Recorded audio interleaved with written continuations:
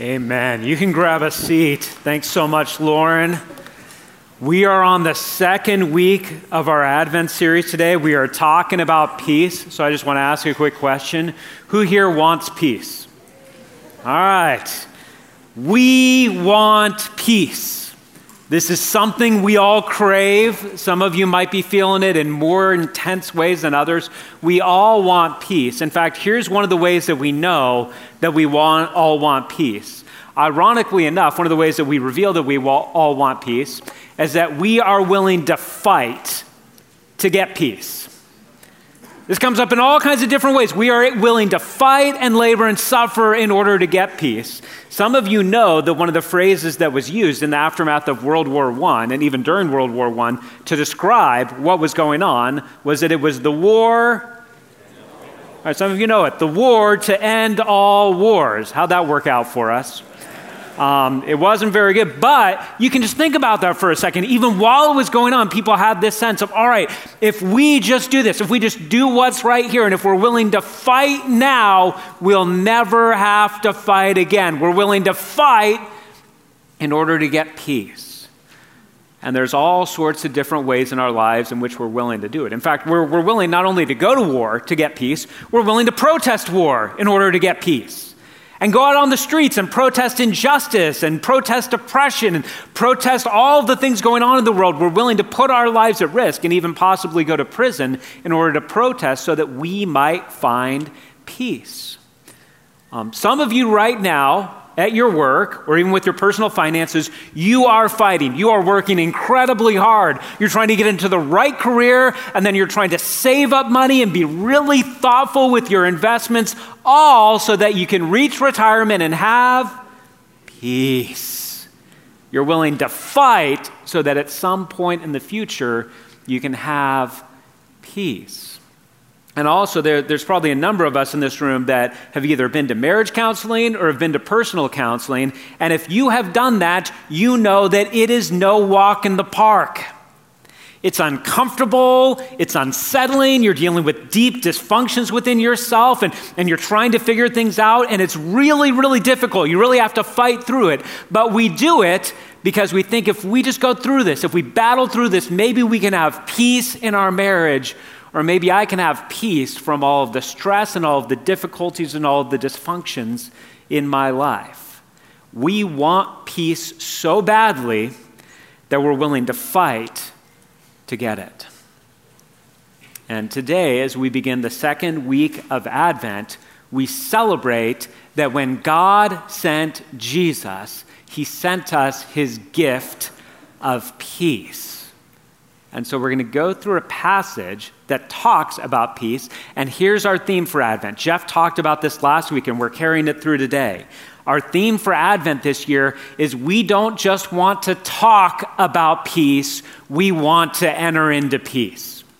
We want it to be our reality. We don't want to leave peace as a nice, pretty present under the tree that we're looking at and talking about. We want to open up that present and experience the peace. We want to enter into peace today. And we get to do this by going through the passage that you heard Lauren read a few minutes ago, the passage where the angel Gabriel appears to Mary. In fact, I'm going to tell you something about this. I like this passage so much that today I'm going to give 2 sermons on it. All within our allotted time. We'll see. But that's how much. I'll explain to you why. But first of all, I just want to say this. We get to go through this passage where Mary is a central character. Now, for us as Protestants, we don't pray to Mary. We also don't think that Mary was a perpetual virgin. We don't think that she lived as a virgin her whole life, but just that she was a virgin at the time of Jesus' conception. We don't believe that she was sinless. We don't believe that she ascended to heaven. Those are beliefs that we don't find in the Bible. But I just want to say before we get into this, I hope that none of that takes away from the fact that we can read this passage and rightly and appropriately look at Mary as one of our heroes of the faith. She is an absolute woman of faith, and we're going to see that in both the sermons I'm going to give on this passage. Now here's what we're going to do. Here's why I want to go through this passage twice. I want to go through this passage once to talk it through sort of from our perspective. When we come in, and we're going to place Mary at the center of this and kind of try to find ourselves in Mary, when we come into this and we see ourselves at the center of the story. And then I want to go through this passage a second time because I think that there's a different way of reading this that will help us gain and experience the peace that Jesus came to bring. But we'll go through it. All right, so here we go into sermon number 1 on this passage, on Luke chapter 1, verses 26 through 38. It's going to have 4 movements because we're going to look at sort of the 4 stages that Mary goes through in this passage. And the first stage that we're going to see Mary go through in this passage, I'm going to call life is good. So let's look at verses 26 and 27. Verse 26, we read, "In the 6th month of Elizabeth's pregnancy, God sent the angel Gabriel to Nazareth, a town in Galilee." Quick pause. If you were to read the verses before this in Luke chapter 1, you'd find out that Elizabeth is the wife of Zechariah, and Zechariah is a priest in Israel, and they had had a previous encounter. Zechariah had had a previous encounter with an angel who had said to Zechariah, "Hey, even though you're old, and even though your wife is old, and you haven't been able to have children all this time, your wife is going to get pregnant and she's going to have a baby, and that baby would end up being John the Baptist." So that's what he's referring back to. In verse 27, he says, "To a virgin pledged to be married to a man named Joseph, a descendant of David. The virgin's name was Mary." So we get introduced to Mary right away. And I just want to say, in starting off this story, in this initial description of Mary, might be fair to say, okay, this is sort of a phase where life is good for Mary. Not perfect. Nobody's life is perfect, right? But life is pretty good. She's a young Jewish woman engaged to be married to a nice Jewish boy. We don't know a lot about Joseph, but everything we know about Joseph pretty much is positive. We read in other passages that he was just, he was a God-fearing man. So this is a pretty good situation for Mary. She's looking at this saying, all right, nobody's perfect. I'm not saying that she was a giddy bride-to-be in the way that we sometimes stereotype it. But this is a pretty good situation for her, thinking, all right, there's some security in the future. I'm getting married to a good man. There's probably going to be children in the future. The community is going to celebrate this wedding when they come together. So we might call this phase, all right, nobody's life is perfect. Nothing's ideal, but life is good for Mary at this moment. But in the next phase of this story, we see life disrupted. God sends the angel Gabriel, and the angel Gabriel says to her in verse 28, "Greetings, you who are highly favored." This is where we get that phrase, Hail Mary. "Greetings, you who are highly favored, the Lord is with you." And Mary is greatly troubled. And notice this is something that would be easy to miss. We think, well, she was troubled because the angel was glowing in brightness. Maybe, but it says she was troubled at his words and wondered what kind of greeting this might be. And this probably means that Mary was looking at it and she was like, is he talking to me? Like with this, highly favored, the Lord is with you. She's confused, she's troubled. And everybody who encountered an angel in the Bible is troubled. That's why they're always saying, don't be afraid. And guess what Gabriel says to Mary? He says, "Mary, do not be afraid." And then he begins to tell her what God is doing behind the scenes. He says, "You have found favor with God. You will conceive and give birth to a son, and you are to call him Jesus." And we know from Matthew that the name Jesus means God saves. His name will be Jesus. He will be great and will be called Son of the Most High. The Lord God will give him the throne of his father David, and he will reign over Jacob's descendants forever. His kingdom will never end. Now, we'll talk a little bit more about this later, but we can look at this and say, this is all good news. This is all good news of what's going on. But once again, let's just think of how this is hitting Mary right now. She's a young Jewish woman engaged to be married, and she's just told, you're going to be pregnant. And she's probably thinking, how am I going to explain this to Joseph? How am I going to explain this to my parents? What is the community going to say about me? And it's not crazy that we would speculate that, because there are hints in the Gospels that throughout Jesus' life, there was still slander and whisperings about how Jesus was conceived. There's a passage where the Pharisees, looking to strike at Jesus, they say, "Hey, we weren't born in sin," implying that Mary had gone off the reservation and had gotten pregnant somehow in some illicit encounter. Mary probably is hearing this, and this is good news. There's prophecies being fulfilled, but she's also probably thinking, this was not my plan. My plan was to get married to Joseph and then have some babies and have a family and have the best life that we can make for ourselves, and now that plan is being disrupted by God having a specific calling for her life. So quick pause on this, just for all of us to take this in. God will disrupt the plans you have for your life. I get an amen? God will. Even though I know this is sermon number 1 and I'm going to give another better sermon later, still, this is true. God will disrupt your plans for your life. You see this throughout the Bible. You got Abraham back in Genesis, and he's living with his extended family, and then God disrupts his plan by saying, leave behind your family, leave behind your land, and go somewhere that I'll tell you about later. And Abraham's life is never the same. When you think of the Apostle Paul, his life was disrupted by God. He was ascending through the ranks of Judaism. He was a rising star with a lot of prestige and status. And then Jesus confronts him on the road to Damascus, blinds him, calls him to be a missionary to the Gentiles. And Paul spends the rest of his life being estranged from his people, regularly beaten and thrown in prison, and then ultimately executed. God will disrupt the plans for your life. I don't know. Maybe I will ask for a show of hands on this. Anybody ever had a time where you were reading the Bible, and you're reading the Bible, and then the Spirit convicts you that there's something specific you need to do, like you need to apologize to somebody, or you need to reach out to somebody with the gospel, or you need to give more generously, and you read that, and you know the Spirit's calling you to do that, and you just think, oh, shoot. Like, that was not my plan. Like, I had a plan for that money that now we're going to give away. I had a plan for my afternoon before I was supposed to do this. And suddenly God disrupts you. God will 100% disrupt the plans you have for your life. We have life is good, and then we have life disrupted. And then we just have life is confusing. Because Mary asks a very understandable question. She says, how will this be since I am a virgin? Now, quick note, if you read, again, the earlier story in Luke 1 about Zechariah and Elizabeth, Zechariah goes in to do some priestly responsibilities, and that's when he is met by the angel Gabriel. Gabriel says, your wife Elizabeth is going to get pregnant, even though you're both beyond this age, and even though she's never been able to get pregnant. And Zechariah asks almost the same exact question. Basically asks, how is this going to happen? Zechariah gets an answer, but he also gets some consequences for asking this question. The angel says, all right, I'm going to give you an answer, but also you don't get to talk until the baby is born. People debate whether or not Elizabeth was happy about him not being able to talk until the baby was born. I've heard a lot of people say, yeah, she was probably excited because she could talk to him and he would just have to listen. But I've never met a wife that says, I wish my husband talked to me less. So I just don't know. I don't know how this worked.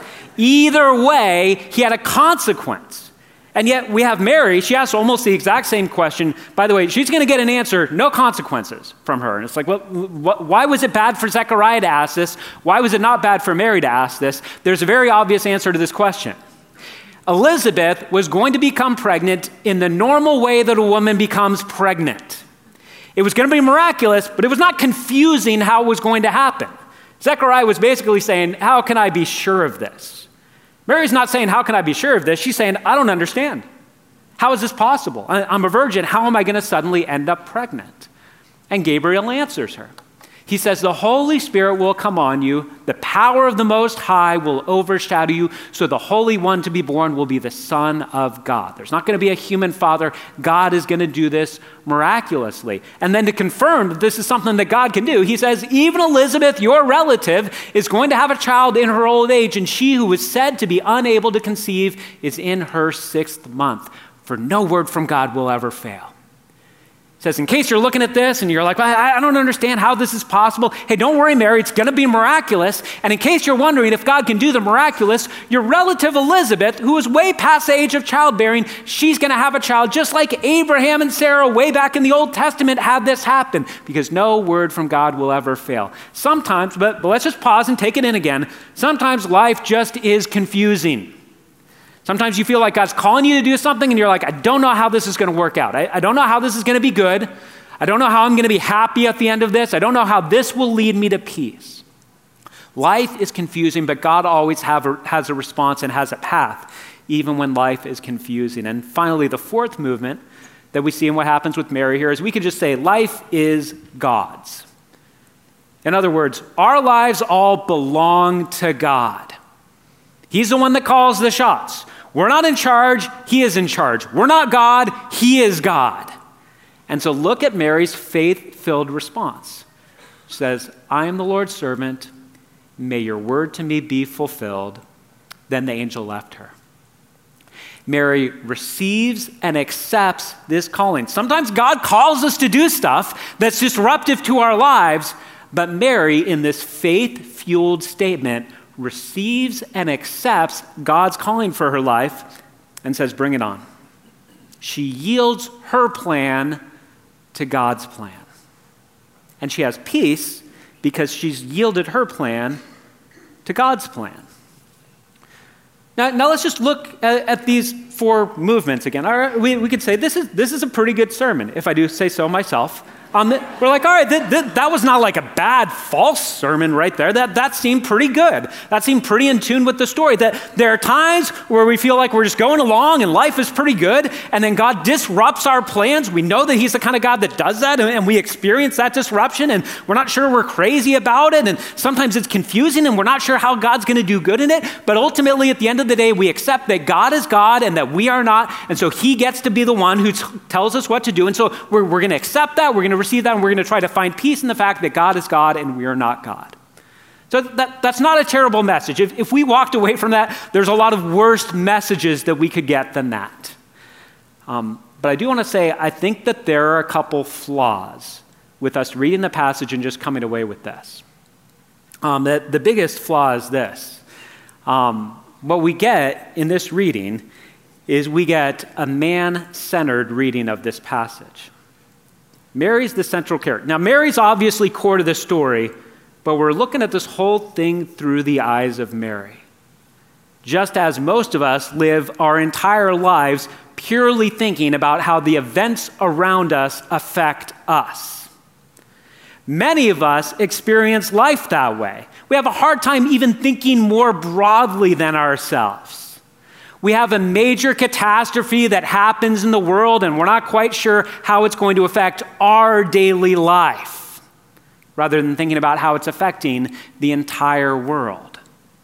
This is a man-centered reading of this, and what we want to end up getting to is we want to end up getting to an idea of what does this look like if we're really seeing these events through the grid of God? What is he doing, and how is he at work in this? Here's the second problem that I think we could see in this. We end up with Mary sort of willingly, maybe begrudgingly, but just accepting, saying, okay, God is God, and I'm not, so I accept. By the way, anybody ever said that before to God?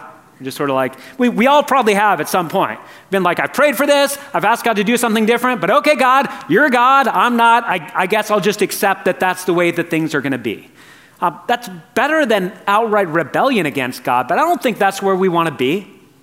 And I don't think that's where real peace is found. And finally, the third problem with this that's going to launch us into the second sermon is our starting point here. You notice the starting point? The starting point with this sermon is life is good. Life was good until God came along and got involved. And so I want to start this second sermon with a different approach. And all right, I'm not sure, we just skipped all the way to the end. Spoiler alert, we're going to talk about entering into peace. All right, so we're going to figure this out, and we're going to go to the second part of the sermon, which should say, instead of life is good, there we go, life is broken.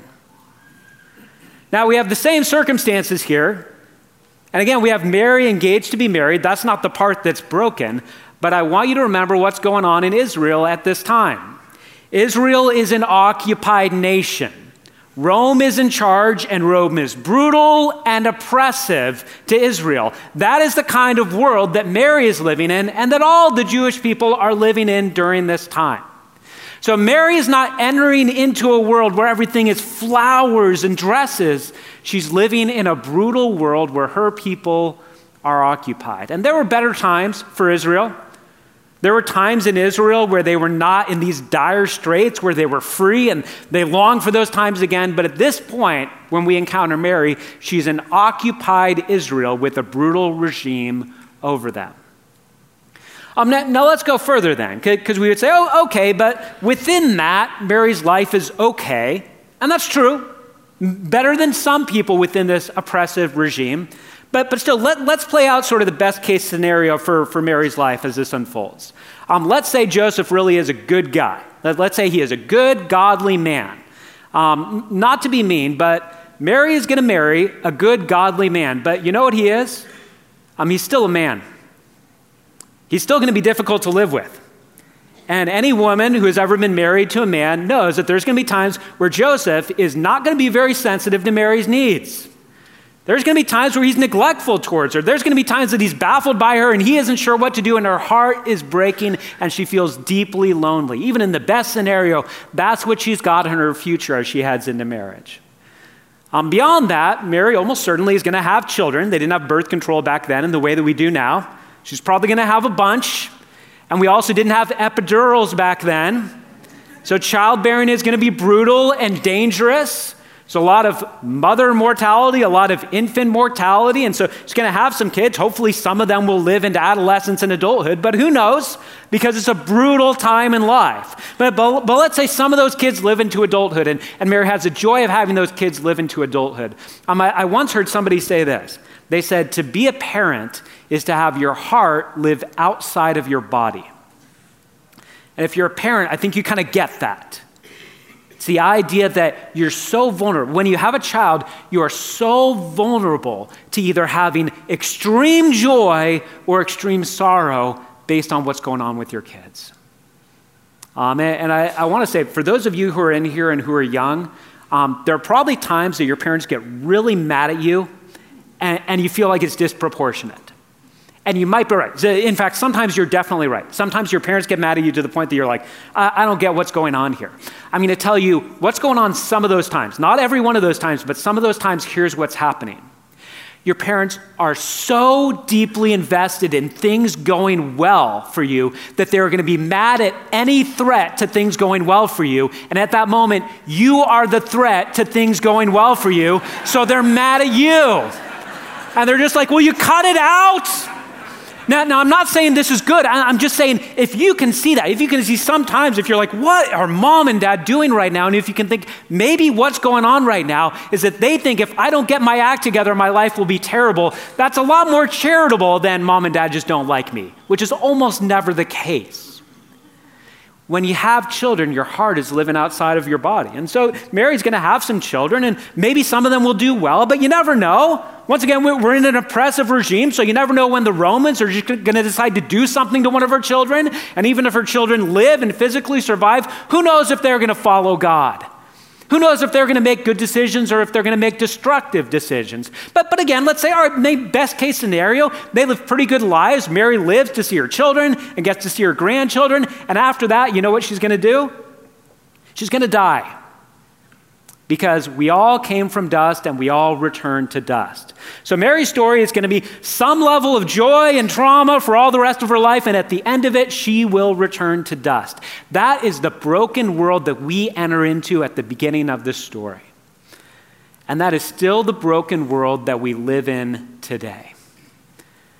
We don't live in a world where life is good. We live in a world where life is broken. We live in a world where we have wars and where we have refugees and where we have trauma and where we have ethnic cleansing and genocide and where even some of the things that we have that we know we need. It's like, all right, we got prisons. Is it good that we have prisons? It's like, yeah, we need them. But the fact that we have prisons is a sign that there's something deeply wrong in the world and that we're saying, all right, for this guy, we got to take away his freedom and put him behind bars to protect the rest of us. We live in a broken world that's even something that's needed. It's deeply sad that we're in that place.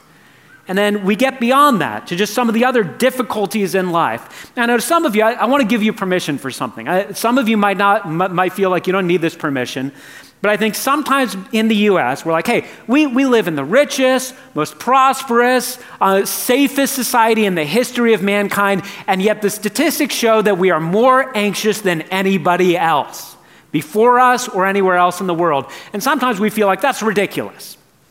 Like we can't justify that level of anxiety. We don't deserve to have that level of anxiety. We got to look around and be like, gosh, what are we doing? We have plenty of money. We can get food. We're pretty safe. We have this big military. Why are we so anxious? Stop being anxious. What I want to say is the fact that we are living in such a safe and prosperous society and so many of us are anxious shows that our biggest problems are not lack of money or lack of safety. we have a spiritual deficit going on. So some of you are coming in this morning and you're like, life isn't good. Life is broken. I am stressed out. I am anxious about inflation. And I don't know if we're going to make ends meet. And I am anxious about what's going on with my family. I'm anxious about college applications. I'm anxious about my work. I'm anxious about my relationships. I'm anxious about the fact that I feel like I still have habits and dysfunctions in my life, and I don't seem to be able to get past them. I'm anxious about all of those things. I do not have peace. And I just want to say, you have full permission to fully acknowledge that that's where you're at right now. And just because you live in the United States doesn't mean that you are exempt from any of that brokenness in the world. We enter into a world of deep brokenness at the beginning of this, and we all know that at the end of whatever joy or brokenness that we're going to experience, we will return to dust because from dust we came. We enter into a world that's broken, and Mary is just one fellow traveler in that broken world. But here's the good news. In the first sermon, we went from life is good, generally speaking, to life is disrupted by God. Here's what we go from in this. We go from life is broken to God is active.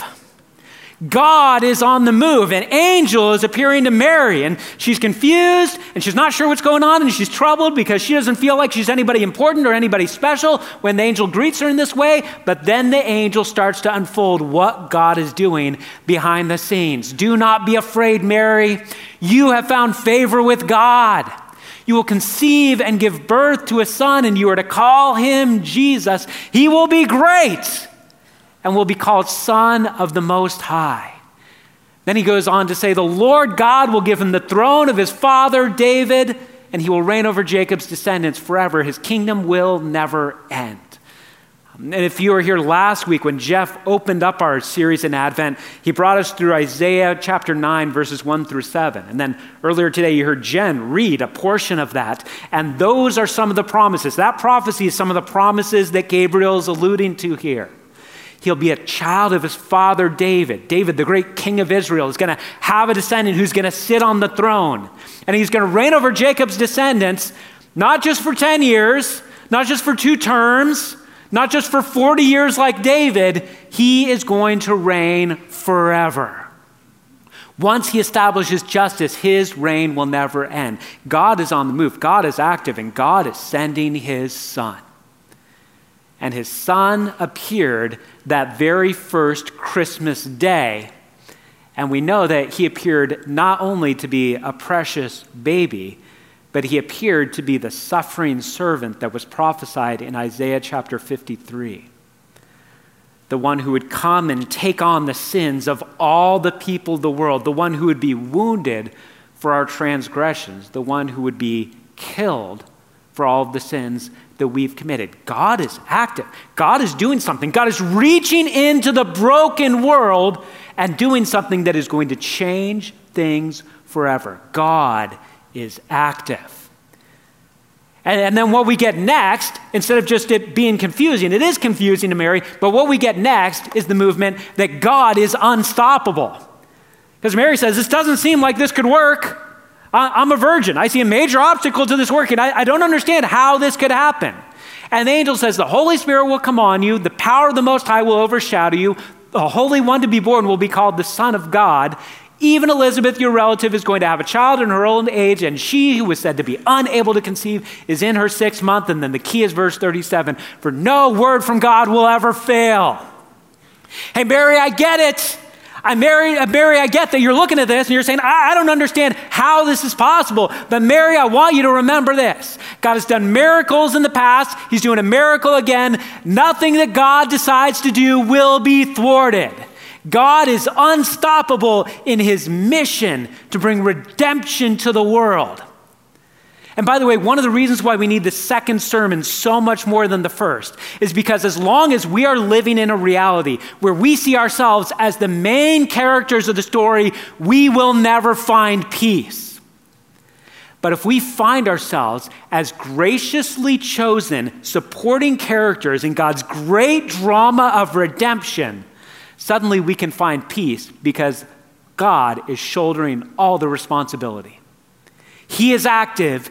he is unstoppable. Nothing that he is planning to do is going to be stopped by anyone else. You ever had a time that you were like, God, I just don't really see it? You know, I know Romans 8:28. I know that great verse that says, God works for good. God works everything for the good of those who love him and are called according to his purposes. But sometimes we reach a point where we're like, God, I don't think it can happen. It's a little bit like Mary saying, I'm a virgin. I don't see how this is playing out. We're like, God, I don't see this happening. I don't see you overcoming the anxiety that I have right now because I still don't have a job. We still don't have enough money. I don't see a way out of this. Sometimes we reach points where we say, I just don't see how it's possible for God to do this. Or maybe the task is just too big. Maybe we're like, peace on earth that the angel proclaimed to the shepherds. I don't see how it's possible with us. I don't see it. I mean, look at Ukraine and look at Afghanistan and look at these different places that are war-torn. I don't know that this is going to happen. We get verse 37. God is unstoppable. No word from God will ever fail. And by the way, if you're looking at this and you're saying, I want something to hang my hat on, the angel tells Mary, look at your pregnant cousin. In fact, go visit your pregnant relative, which she ends up doing, and finding the miraculous God at work. A child born to a virgin is pretty miraculous, yeah? That's pretty good. If we're looking at this and saying we want evidence that God is unstoppable, this is pretty good. You know what's even better evidence that God is unstoppable? A man who is dead coming back to life. If we're looking at this and we're saying, God, I don't know. I don't know if I can have peace because, God, I just don't know if you can do it. I don't know if God is capable. I don't know if he can overcome my own dysfunctions or my own difficulty or the brokenness of the world. Jesus was in the grave and God got him back out of the grave. God is unstoppable. No word from God will ever fail. And finally, we have Mary's beautiful response again. And what we get to see here is that God is trustworthy. I want you to see that this is not Mary begrudgingly saying, well, I guess you're God. I'll just accept. This is Mary willingly receiving and trusting the God who's made this promise. I am the Lord's servant. May your word to me be fulfilled. Mary's saying, bring it on. I'm ready to be a part of what God is doing. Even though there's going to be whisperings, even though there's going to be confusion, even though there's going to be, how do I explain this to Joseph? How do I explain this to my parents? What is the community going to say? Are they ever going to believe me? All of those questions are still up in the air. This doesn't seem like a peaceful moment for Mary, but Mary sees God as trustworthy. And some of you right now, you're in a season where you're like, I got lots of questions. I don't see how this is going to work out. I don't know exactly what God is going to do. And God hasn't given you step 1 through 25 of how he's going to bring peace into your life. But he's given you step 1, and you need to decide if you're going to receive that and say, I am the Lord's servant. May your word to me be fulfilled. Are we willing not so much to trust God's detailed plan that he hasn't shown us, but to trust the unstoppable, deeply caring, active God who's made the promise? Mary says, I'm willing to trust that God. May your word to me be fulfilled. Now, let's take a moment in all of this, and let's talk about ourselves. I said earlier, we don't want to leave that gift of peace under the Christmas tree. We want this gift of peace opened up. We were praying before this service, and one of the constant prayers that elders and pastors and prayer team members were all praying was that we would really, that when we leave, each person who's here, that when we leave today, there will be more of God's peace reigning in our lives than when we came in. That there's going to be less anxiety because our hope and our peace is in God. That there's going to be less despair because our peace is found in God. So let's take a few minutes and just ask the question, how do we enter into the kind of peace that's being offered to us in this? And here's the short, simple answer. This is how we enter into peace. The short, simple answer is this. We enter into peace by trusting God and not ourselves. We enter into peace by walking every day and saying, I am walking as a son or a daughter before a God that I can trust, and he's working all things together for my good. And you know how this works itself out? I'll give you a couple ways that this works itself out. we enter into peace when our prayers become prayers with hope. Have you ever prayed something and while you're praying it, been pretty convinced it's never going to happen? We probably all have. Probably I've been praying for something. All right, I guess I'm supposed to pray for this. I'm not anticipating anything. I'm not making plans for God to do anything, but I'll go ahead and pray it. When we have peace, suddenly we're praying with hope because we know that God is working all things together for our good. So suddenly when we come to a point that we're like, God, I can't kick this habit, and it's frustrating. And it's frustrating because I know that it's bringing dysfunction, it's bringing difficulty into my life. God, I keep praying that you're going to lead me to victory in this, but I just don't see it. But I'll keep praying. I'll keep praying, God, please lead me to victory, but I'm not anticipating anything. When we have peace, suddenly we're praying with hope. Suddenly we're praying with expectation. We're saying, God, I don't know how, and I don't know when, I don't know exactly what it's going to take, but God, I know that one day you will complete the good work that you started in me. So I'm praying for you to do it, God, and I'm praying in hope because the burden is not on me, the burden is on you. In fact, that right there may be the key to how we live by peace. I'll tell you real quick my favorite part of my prayer times. I don't know if this is good, this is my favorite part, but this is my favorite part. My favorite part of my prayer times is when I utterly unburden myself before God of all of the things that are stressing me out. You guys know there's a great passage in 1 Peter chapter 5 that says, cast your anxieties on the Lord because he cares for you. And kind of the image there is that you're walking to God with this giant backpack filled with rocks, laying you down. And then you take it off, you throw it to God, and he's got it now. And here's what I want you to take in. We are not told, hey, you're allowed to do that. We are told you are commanded to do that.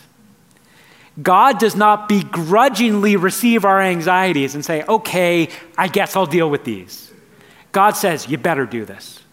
You better come to me with all your stresses. You better come to me with all your anxieties. You better come to me with all the things that are weighing you down. You better come to me with all those things because I will carry those for you.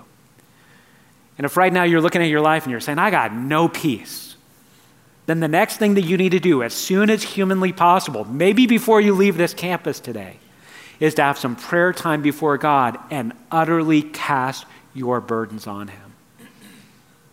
But let me say one more thing about how we live by God's peace, how we enter into God's peace. We enter into God's peace when we choose to obey him instead of short-circuiting his plan through our own disobedience. Sometimes we think we see a shortcut to peace. Like, all right, this is what God's calling me to do, but if I just do this, or if I just say this, or if I just manipulate here, or if I just lie here, or if I just sort of do this thing for this other person, if I just get my own revenge, if I just do something that's not integrous, I'll get to peace faster. Men and women who live by peace before God don't need to turn to disobedience because we trust that God in the end will work together all things for our good. I don't want to brag, but I think the second sermon is a lot better than the first.